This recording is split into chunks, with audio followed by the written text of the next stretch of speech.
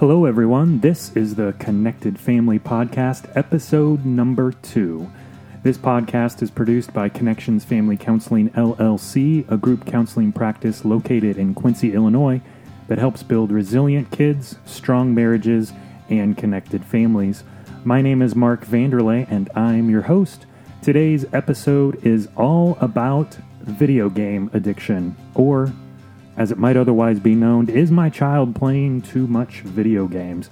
It's a story that has been in the news quite regularly lately, and to be quite honest, it's a question that I get from parents on a regular basis as well, so I felt like it would be valuable to address here right at the beginning of this series of podcasts. So we'll jump right into the discussion. Yes, I do get that question quite often, and even some discussion with concerned parents about, I think my child plays too much video games. I'm concerned about how it impacts his schoolwork, his involvement in other activities, physical health, and social relationships. How do I know if my child is playing too much? And if he or she is playing too much, what do I do about it? How do I manage that in my household? Because it can be quite difficult, and many times parents experience some significant conflict if they begin to limit the amount of video games that their child plays kind of after the fact. So,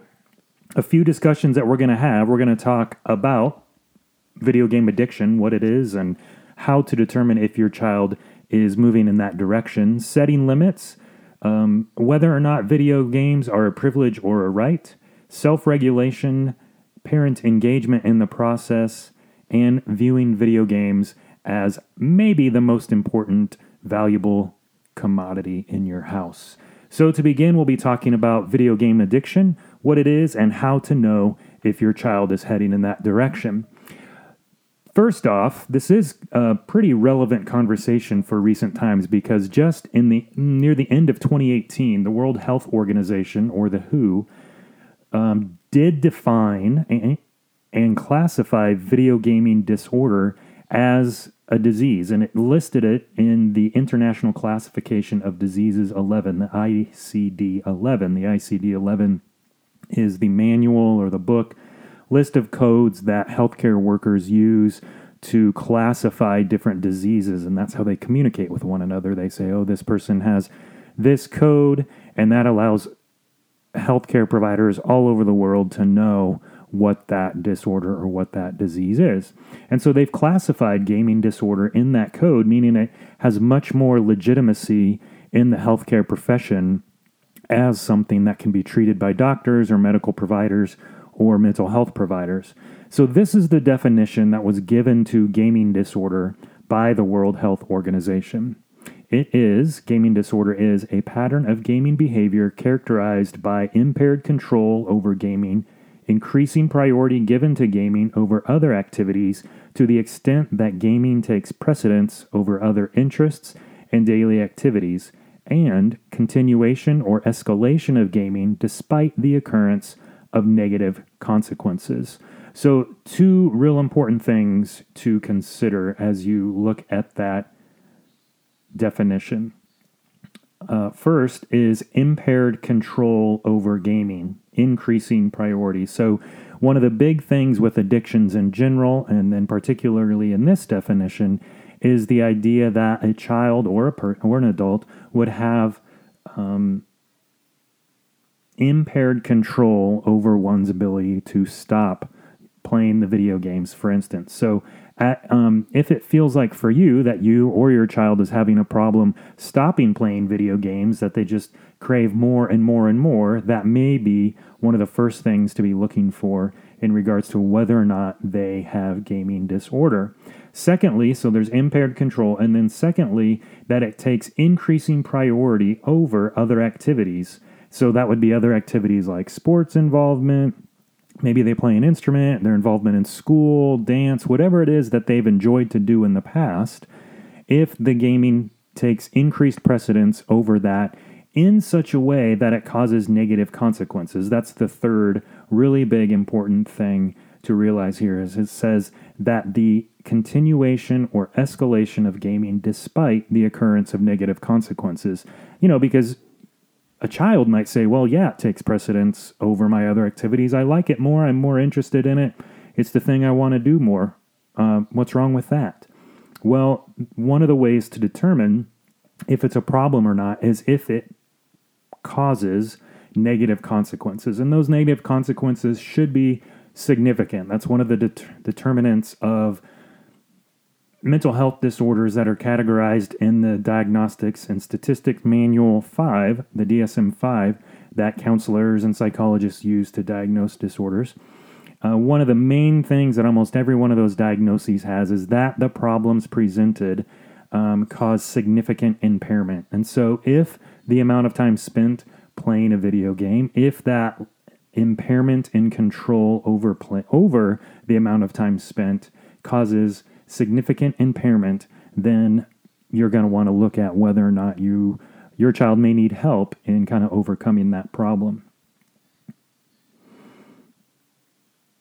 So I already discussed that definition, and we also have some warning signs, some additional things that it really could be looking for. I think one of the biggest things that you're going to want to be aware of in your child and always paying attention to is how they're functioning in a wide variety of areas of their life. So how is the functioning in their personal life, friendships, social relationships and such, family life, how are they getting along with siblings, how are they getting along with you, are they keeping up with their expectations of the family, the chores, the keeping the room clean, etc.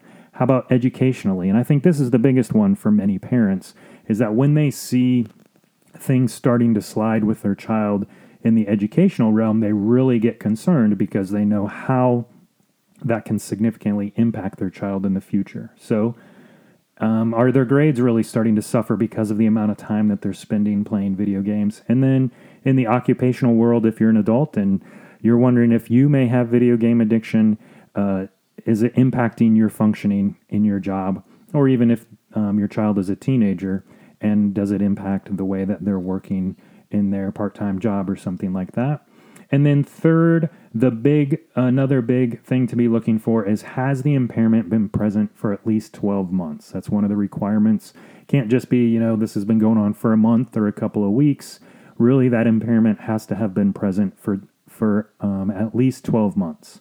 So that's pretty significant. Some parents probably would be like, oh my goodness, that's a really long time, and it is.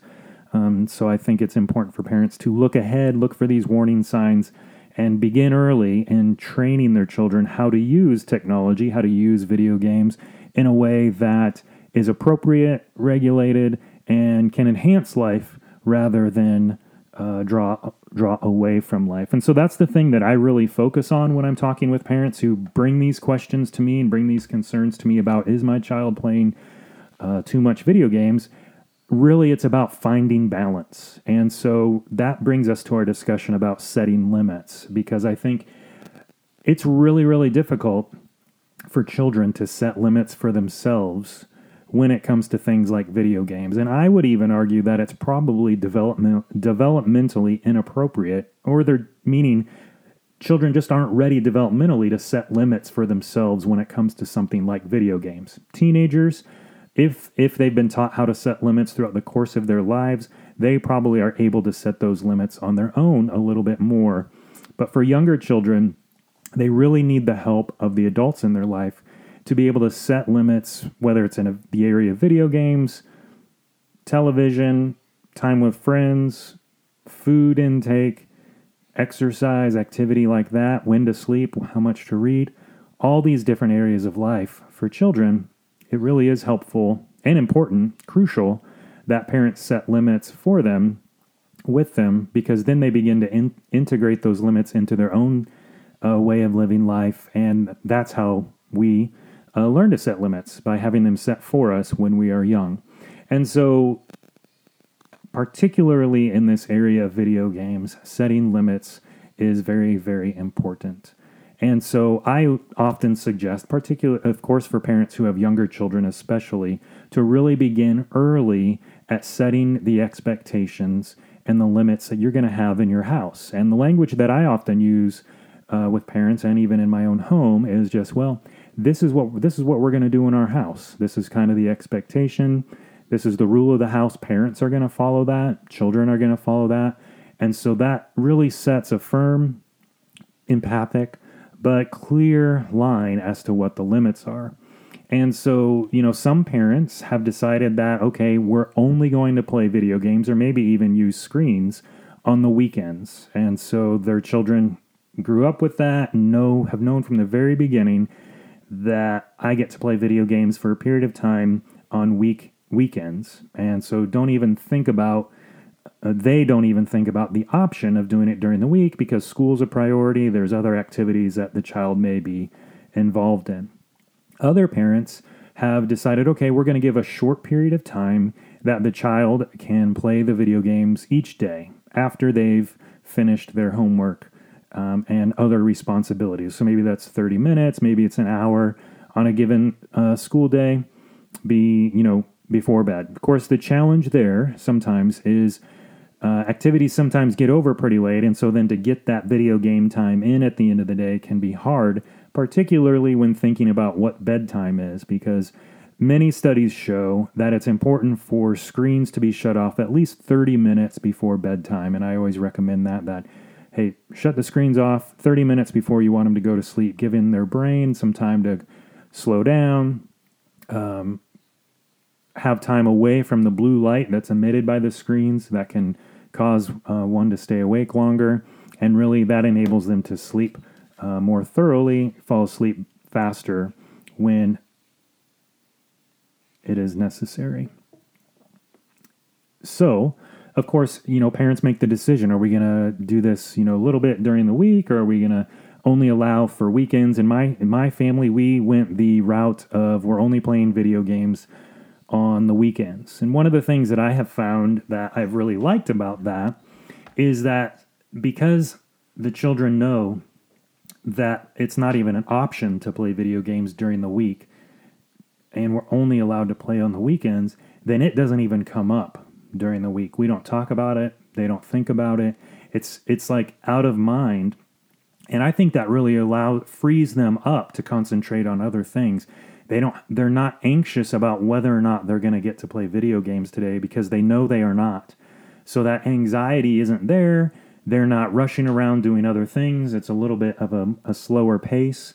And I don't even have to answer the question then. And so the pressure isn't on me as well to decide whether or not they get to do it today or to hurry up and get the responsibilities done so that they have time to do it.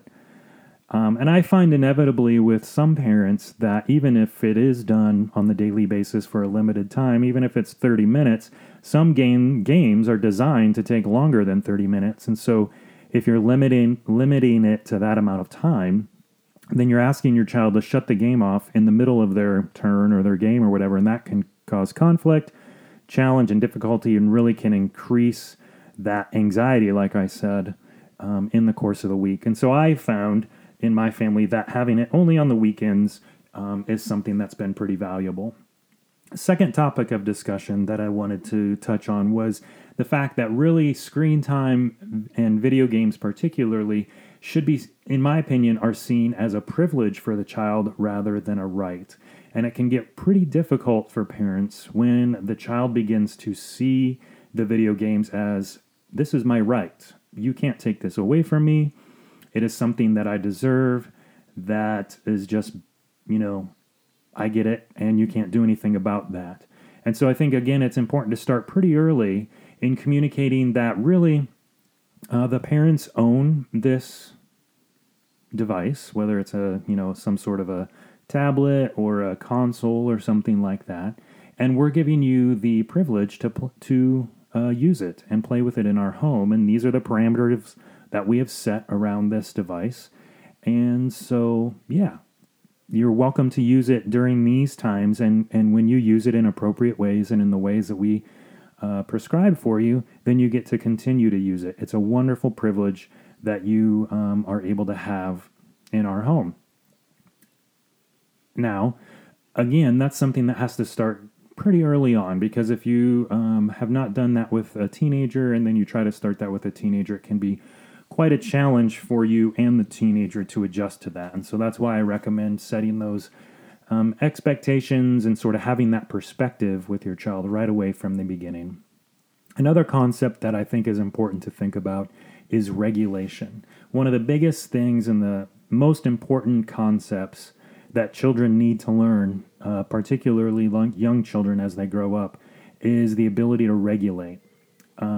Sometimes it's hard for us as parents to help our children regulate because we have even a hard time regulating on our own. And when I say regulate, I mean, being able to sit quietly, managing our emotions, remaining calm in conflict-ridden situations. And so sometimes parents tend to use, or even children tend to use video games as a way to regulate themselves. And so, maybe when we're in a waiting room or we're at a restaurant and there's nothing to do, we're waiting to get at our table, we might give our young child our phone or a tablet or something like that to occupy their time to keep them from bouncing off the walls. And really that seems pretty helpful and nice and keeps them from bothering the people around us. I think that the difficulty with that is they never learn, maybe, how to be in that situation, how to sit quietly in the waiting room of a restaurant, how to be at a dinner table without, and have a conversation as opposed to having their eyes on a screen that's keeping them occupied in that sort of downtime. And so those things are pretty important to do because you have to be able to sit through class. You have to be able to sit through some different things, pay attention to something outside of yourself as a way to learn and to grow and to be engaged in many of the things that we're asked to do in our culture. And so I often say to parents or encourage them to not use the tablet or video game as a regulation device because we want our children to be able to learn to regulate themselves. And we probably early on are going to really have to help them. If you have a 2-year-old and you're waiting in the waiting room of a restaurant or a doctor's office, you're going to have to help them regulate in that situation. And that means you're going to read them a book, you're going to bring some figurines along and maybe play with them real quietly in that situation, or you're going to do a puzzle with them. But you're going to be involved in that process. With a tablet or a phone, you're not involved in that process, so there's not a relational aspect to that regulation. And that's the difference that I see. And so the thing that I stress with parents is having that relational regulation aspect that can be important for your child as they begin to learn how to do that. So the next topic that I'd like to talk about is parent engagement in the process with the video games. And one thing that I think many parents are concerned about with the amount of time that their children spend with video games is social interaction, and are they learning the social skills that they need in order to be successful if they're on video games quite a bit. Also, who are they playing these video games with, and is it safe? And that's really where I think, in both of those topics or those ideas, is where I think it's very, very important for the parent to be engaged. And so as you're interacting with your child in other situations outside the context of the video game, that's where they're learning social skills. They're learning to make eye contact. They're learning to listen to another person. They're learning to follow directions. They're learning to play, enjoy another person, understand what's happening inside of another person. And so your engagement in your child's life is so huge. So they could play lots of video games, but then also have lots of other time where you're engaged with them in board games or just sitting face to face and actively playing with them. That could really be helpful in them learning that social engagement. And then the second piece is knowing who they're playing with. I know, we're all fearful of our children running into a predator online and thinking that they're playing with a 12-year-old friend in, Tokyo, for instance, but really playing with a 40-year-old male down the street who then can entice them to do things that we would not want them to do. And so I just think that's where the parents knowing how to interact on the video games, having passwords and protection for those things, being engaged in the process, having the video games out in the open. This is a limit that I didn't talk about as we were discussing earlier, But another thing that many parents do is they set a limit that, hey, we're not going to have video games in our rooms. We're not having TVs in our rooms. That's just kind of something that is established in the household culture. And so I think, the principle there is that those things that are done on screens, whether it's computer, phone, video games, should be done in public places. And that allows engagement of the parent or other family members so that we're able to monitor at some level who the child is playing with, the conversations that are happening, the interactions that are occurring. And that enables us to be able to keep our children safe, to know who they're playing with, to help them make decisions about what's appropriate and what's not appropriate, who they want to play with and who they don't want to play with. And that can be helpful in them learning that regulation about video games and how they want to do that. So we've talked about addiction, setting limits, video games as a privilege, not a right, the importance of regulation and parent engagement. And then the last thing that I want to discuss is really beginning to view and setting this up early, and as I think it is important with your children, video games as the most valuable commodity in your house. They are incredibly valuable, a wonderful tool for parents to use. Now, the trick here is, as I said, is to set it up early and begin the process and the culture of this early. But I say this often to parents. I say, you can get your children to do anything as long as you have control over the video games. And it gets more and more challenging with teenagers. But I say to parents, hold on to control of the video games for as long as possible. Gradually release control as your child gets older into those teenage years. But I can remember when my children were young and they would want to play video games and they were just kind of getting into it, and we were even more involved than we are now. We're still very much involved in the regulation of it and when they can play it and all that sort of stuff because they're relatively young. But they were even younger, and we were just introducing them to, the first tablet that they had, which was a real small iPod Touch.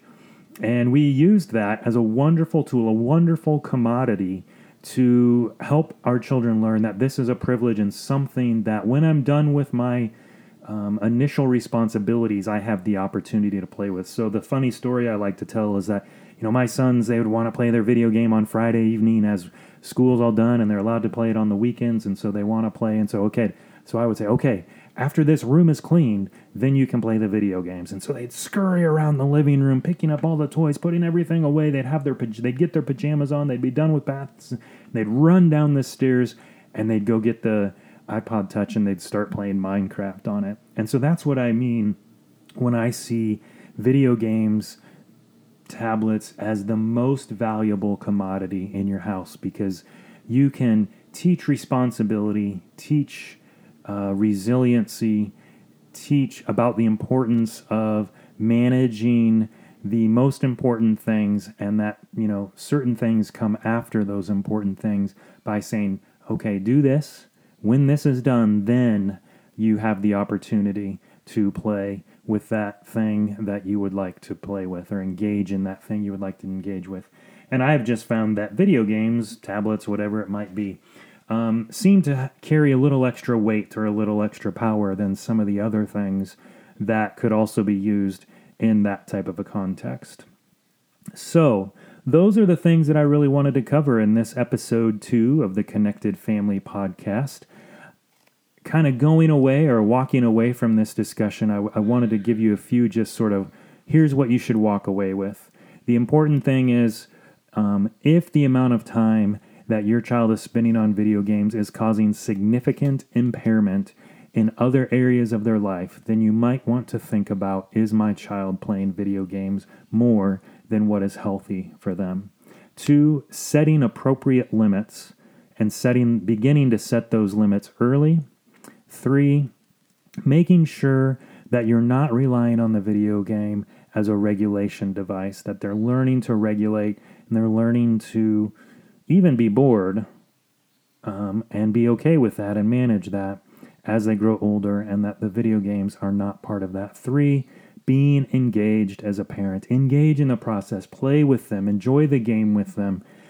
Take a little bit of time and connect in relationship with them, because if you can enjoy it together, then it's not a thing that separates you, and you have the opportunity to model for your child how to regulate their use, how to set limits for themselves on the use of a screen or a video game.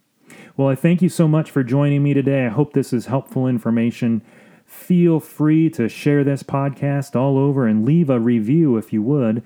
It would be wonderful to have a whole bunch of people reviewing this, giving me feedback on what their thoughts are. And we could even continue the discussion if you go on over to the Connected Family Podcast Facebook group. I'll be posting some more information about each episode of the podcast in that group. Would love to have some continued discussion, so go on over there and check us out when you're finished. Have a great week. I will talk to you later.